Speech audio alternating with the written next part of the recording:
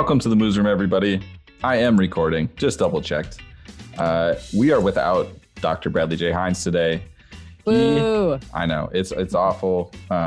We had a topic lined up and now we're having to really scramble to find a new one because Brad and I were planning to argue a lot today, talk about vaccines, and it's just not going to happen. So the reason that he's not here is we have some terrible weather hitting Minnesota now, and he just had to get some stuff done at the dairy. That's life as a farmer, and we may not take care of the calves. Yeah, we might not like to admit it, but Bradley does a lot of work. So he's got plenty going on at the dairy, and with COVID going on, he's doing a lot of it himself because you can't have a bunch of workers at the dairy as well. So yeah, we're without him today. So that's a long way of saying you just get me and Joe today. Yeah, you're stuck with us. So what are we, right? Because there's like the OG3. I don't know. We're like the dynamic duo. I think we have to be. The gruesome twosome. Gruesome twosome. I think that's probably her. Okay, so not the gruesome twosome today, people. We're just gonna roll with that theme. You know, Bradley's not here because of bad weather, and that's what we're gonna talk about today. Haven't talked about it on the podcast much. It's something that, strangely enough, happens every year. Weather changes into winter. We get snow, we get ice, we get freezing rain. And yet we're so surprised every time it happens. Every time. You know, that first snowstorm is probably the worst because no one's quite ready for it. In Minnesota, we like to practice like a huge piece of denial. Like if we don't think about winter, maybe it won't actually happen, that kind of thing. It says you, not me. I like winter. I know you got that figure skating connection, and I know. And now you're training to be a hockey referee. All these winter things that you got going on. Yeah. It's I'm a winter enthusiast indeed. Let's get into it. Anyways, let's talk about weather. Snow is the one that we always think about. I think actually the bigger factor for me is wind. Wind is a bad deal. We can handle a lot of snow, a lot of deep snow, but you get that and combined with wind and you get all these big drifts, and it buries cattle, it buries calves. It just becomes a huge nightmare. So for me, that's the thing that really bothers me about severe weather is the wind. Mm-hmm. Yeah. And wind also can impact facilities. I mean, we know it's happened here in Minnesota where barns have been destroyed just by strong winds. So I think that that's a really fair concern to have. Yeah. And I think, we put out spots on the radio and we try to warn people when weather's coming in. What do you do? How do you be prepared? Like, what do you do with cattle, especially beef cattle, or in Brad's case, dairy cattle that are out on pasture? Right. When you know it's on its way and you know what it's coming, what do you do? And what's the most important thing you can do? Well, it definitely changes situation to situation, right? Depends on how far out your cattle are, what kind of facilities you have. Do you have the ability to get cattle inside? Because of course, like if you can get all the cattle inside, you should. Yeah. And I would say it also depends on the time of the year, right? Because I think back, it's been quite a few years now when in South Dakota, there was Winter Storm Atlas. And that was a very, very early winter storm. And so these cattle were out stranded on pasture and they didn't have their winter coats grown in yet. And it was, wet and heavy snow and windy. And a lot of cattle perished because of that storm due to those conditions. So I think it's really important to be mindful of that too. Is this typical for this time of year? Are the cattle biologically ready in that they've put on those heavy winter hair coats? Or are you also dealing with, it's wet and it's cold and they're not going to be warm or whatever else it may be? So, yeah, I mean, we definitely have a horrible example that we had, that we learned a lot from. It's a tragedy that it happened, but with that South Dakota storm, I mean, that was all of a sudden tons of snow, tons of wind, drifting, cattle buried. For the most part, we're talking about, about 5% of the region's cattle died in that one event. And that was a massive loss for that community. And that's something you have to be ready for, or at least have something in place. And so we're back to, what do you do about these kind of things? Well, the first step is usually to have a plan so that if something does happen, you're not scrambling and making it up as you go. You know what you're going to do if there's something like that's on the way. Yeah, we love plans here at the Moos Room. No, plans absolutely. and management and cleanliness and all of those things. And I think Exactly. all of those really wrap into what we're talking about today, right? Is just being organized, knowing what is where, knowing what the plan is, what's going to happen in XYZ situation. There's definitely gray area. Again, we're painting this pretty black and white. Like you need to have a plan. You got to have time to prepare for winter. And we recognize that there's a lot of people out there that have cattle. It's not their day job, right? They're working off the farm. They don't have a ton of time, might not have a ton of facilities. So the thing that I like to point out a lot is that cattle are super hardy. They can get through a lot. They're tough animals. And if they're conditioned to the weather and at least they have a hair coat, they can handle some pretty cold weather with not a whole lot of help. And really Right. the help, like we talked about right away, is the wind. A windbreak is by far the biggest thing you can do for any cattle, whether you've got dairy or beef cattle outside. It doesn't really matter. The windbreak is the most important piece. Yeah, And and that can be the trees, or I know people, and Bradley has some at the dairy in Morris that are, man-made, built with slats of wood. So, and that is a really inexpensive project that you can do just to help provide that little extra piece of protection. absolutely. And I think when we're talking about windbreak specifically, you'd prefer something a little taller with not a whole lot of gaps. And that's because you don't want it to turn into a snow fence, right? That then just piles snow behind it and your windbreak becomes not super effective. So for me, the windbreak is most important. And that brings us to, especially if you got cattle on pasture, the windbreak is the focus of where you put your feed. One of the best ways to get your cattle congregated behind this windbreak is to just get feed behind it, and that's where they're going to hang out. Water, feed, put that behind the windbreak, and the cattle will just kind of naturally go there if you don't have the ability to make them stay behind that windbreak.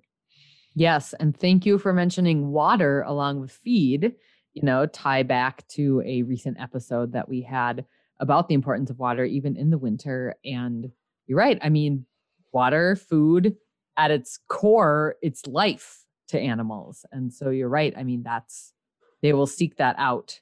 And so I think that is a very good strategy to put those near each other, because if you don't, the cattle are going to choose the feed and the water before they choose the windbreak. Absolutely. And So that way you aren't setting them up to be stranded.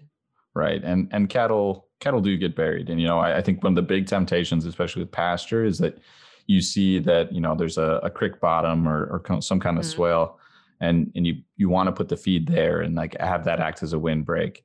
And, initially that's a okay thought. But if you get enough snow with enough wind, that's the first place those drifts get massive.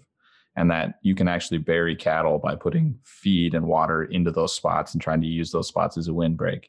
So you're much better to try to find a windbreak on something that's really flat and not worry about level, trying to put them in a creek bottom like that, because you can actually do more harm than good if you're trying to do that. The other piece of this is bedding. Bedding goes a long way too. If you can get a good bedded pack started or know that something's going on, obviously 2 days isn't enough time to start a bedded pack, but to get some really deep bedding out there, especially for your calves, that's going to help a lot. And it's going to keep them warm, keep the cattle, again, congregated behind that windbreak, use each other for warmth. It's going to go a long way. So now we're down to windbreak, food, water, bedding. That's how you keep cattle where you want them if you don't have the ability to pen them in or have fencing or facilities. And I'm not focusing on buildings on purpose. Like if you have the ability to bring cattle inside, just get them inside. But that's not, not don't waste your time with this crap. Yeah. But not everyone can do that. Water. Let's talk more about water, because it's a big deal. And especially as it gets cold, you got to be checking it every day. And then we're talking about the aftermath of the storm as well. Like there's a lot of damage obviously that can happen with these severe weather incidents and these events. And you got to be looking at, all right, what's the fallout of that? And there's maybe consequences from the storm that you didn't think about initially. So it's a great time to double, triple check. Is all the water working? Is everything available for the cattle before you turn them back out after the storm as well? Yeah. And water kind of touches on a broader and very important topic of utilities, especially on dairy farms. We were talking about this before we started recording, Joe, on, backup power, generator. Do you have one? Is it ready? What do you need to do to get it ready? Those types of things too, besides just water, those other things that you need that are essential to day-to-day operations. Yeah. And that's, is probably my least favorite way to arrive on a dairy early morning for herd check, to drive into the driveway and see that the tractor's out, connected to power and the PTO spinning. And that farmer's had a really bad morning already. And and that's when you just back out of the driveway. Yeah. You send a phone call and just be like, hey, are we still on? I'm on my way, even though you're already there, just to make sure that you're giving that farmer every excuse to unload his plate if he can. Yes, I think that there's a lot of power considerations as well when we're talking dairy specifically. So again, we're back to having a plan. You got to be prepared for when that happens, and because it's going to happen eventually, and it might not even be related to severe weather at all. We were talking about this too, Joe, a part of a plan. And in my, farm safety work, I talk a lot about emergency action plans. And that includes having one for inclement weather. And something that, when we think about power and water and these other resources, it's really important to just kind of think about the layout of your farm, right? Like, where are things located? And in this type of situation, do we need to turn things off? Do we need to make sure things are running? Do we need to move or relocate things? It's better, like you were saying at the beginning of this, Joe, like to plan for it, to kind of be prepared instead of in the moment needing to make these decisions when you haven't really thought about how the layout of your farm impacts how you can respond to emergency situations. Well, and I think that's a huge point. It comes back to the plan, and being able to have the plan ready to go also involves, just knowing your system and your operation super well. Part of that, I think, is really helpful for me if I can see it, if I can see that map, and I can see, where are we going to have to go to get cattle? How long is it really going to take? Are we better to leave them there than trying to get them home? All these other things. So I think that that's a huge piece of it. If you can get a big image of it, really talk through everyone and include everyone on the farm that is going to be involved. Now, Emily talks about safety and her role in safety. And one of the big things that I always really push in all of this is to say, yes, your cattle are important. You should feel some responsibility for their care and should feel like you need to do everything you can. But at a certain point, you can't sacrifice your own safety. And there's some really, really bad conditions. And especially when we talk about big drifts and snow and trying to get feed to cattle and things like that, getting stuck, and a lot of farmers working on their own, there's some very unsafe situations. So you need, slow down, the first step, like we've talked about in the past when we talk about safety, slow down, really think it through and decide, is the risk too great for you to put yourself out there and be unsafe? Yeah, I think that's a really great point, Joe. I'm glad you brought that up. And we've seen this time and again in all sorts of situations, blizzards, fires, etc. People doing everything they can to save their cattle, and sometimes at the loss of their own lives. And I think that it's good that you bring that up, and I remind people too that especially for cattle that are outside, they are animals. They have some of those natural instincts they can rely on to get themselves where they need to be, or make sure that they have food or a water source. Not perfect, not ideal, but yeah, I will always say, you need to come first, and I say that really on the mental health side, but it's applicable to all areas of your health and your safety. Is you have to take care of you first.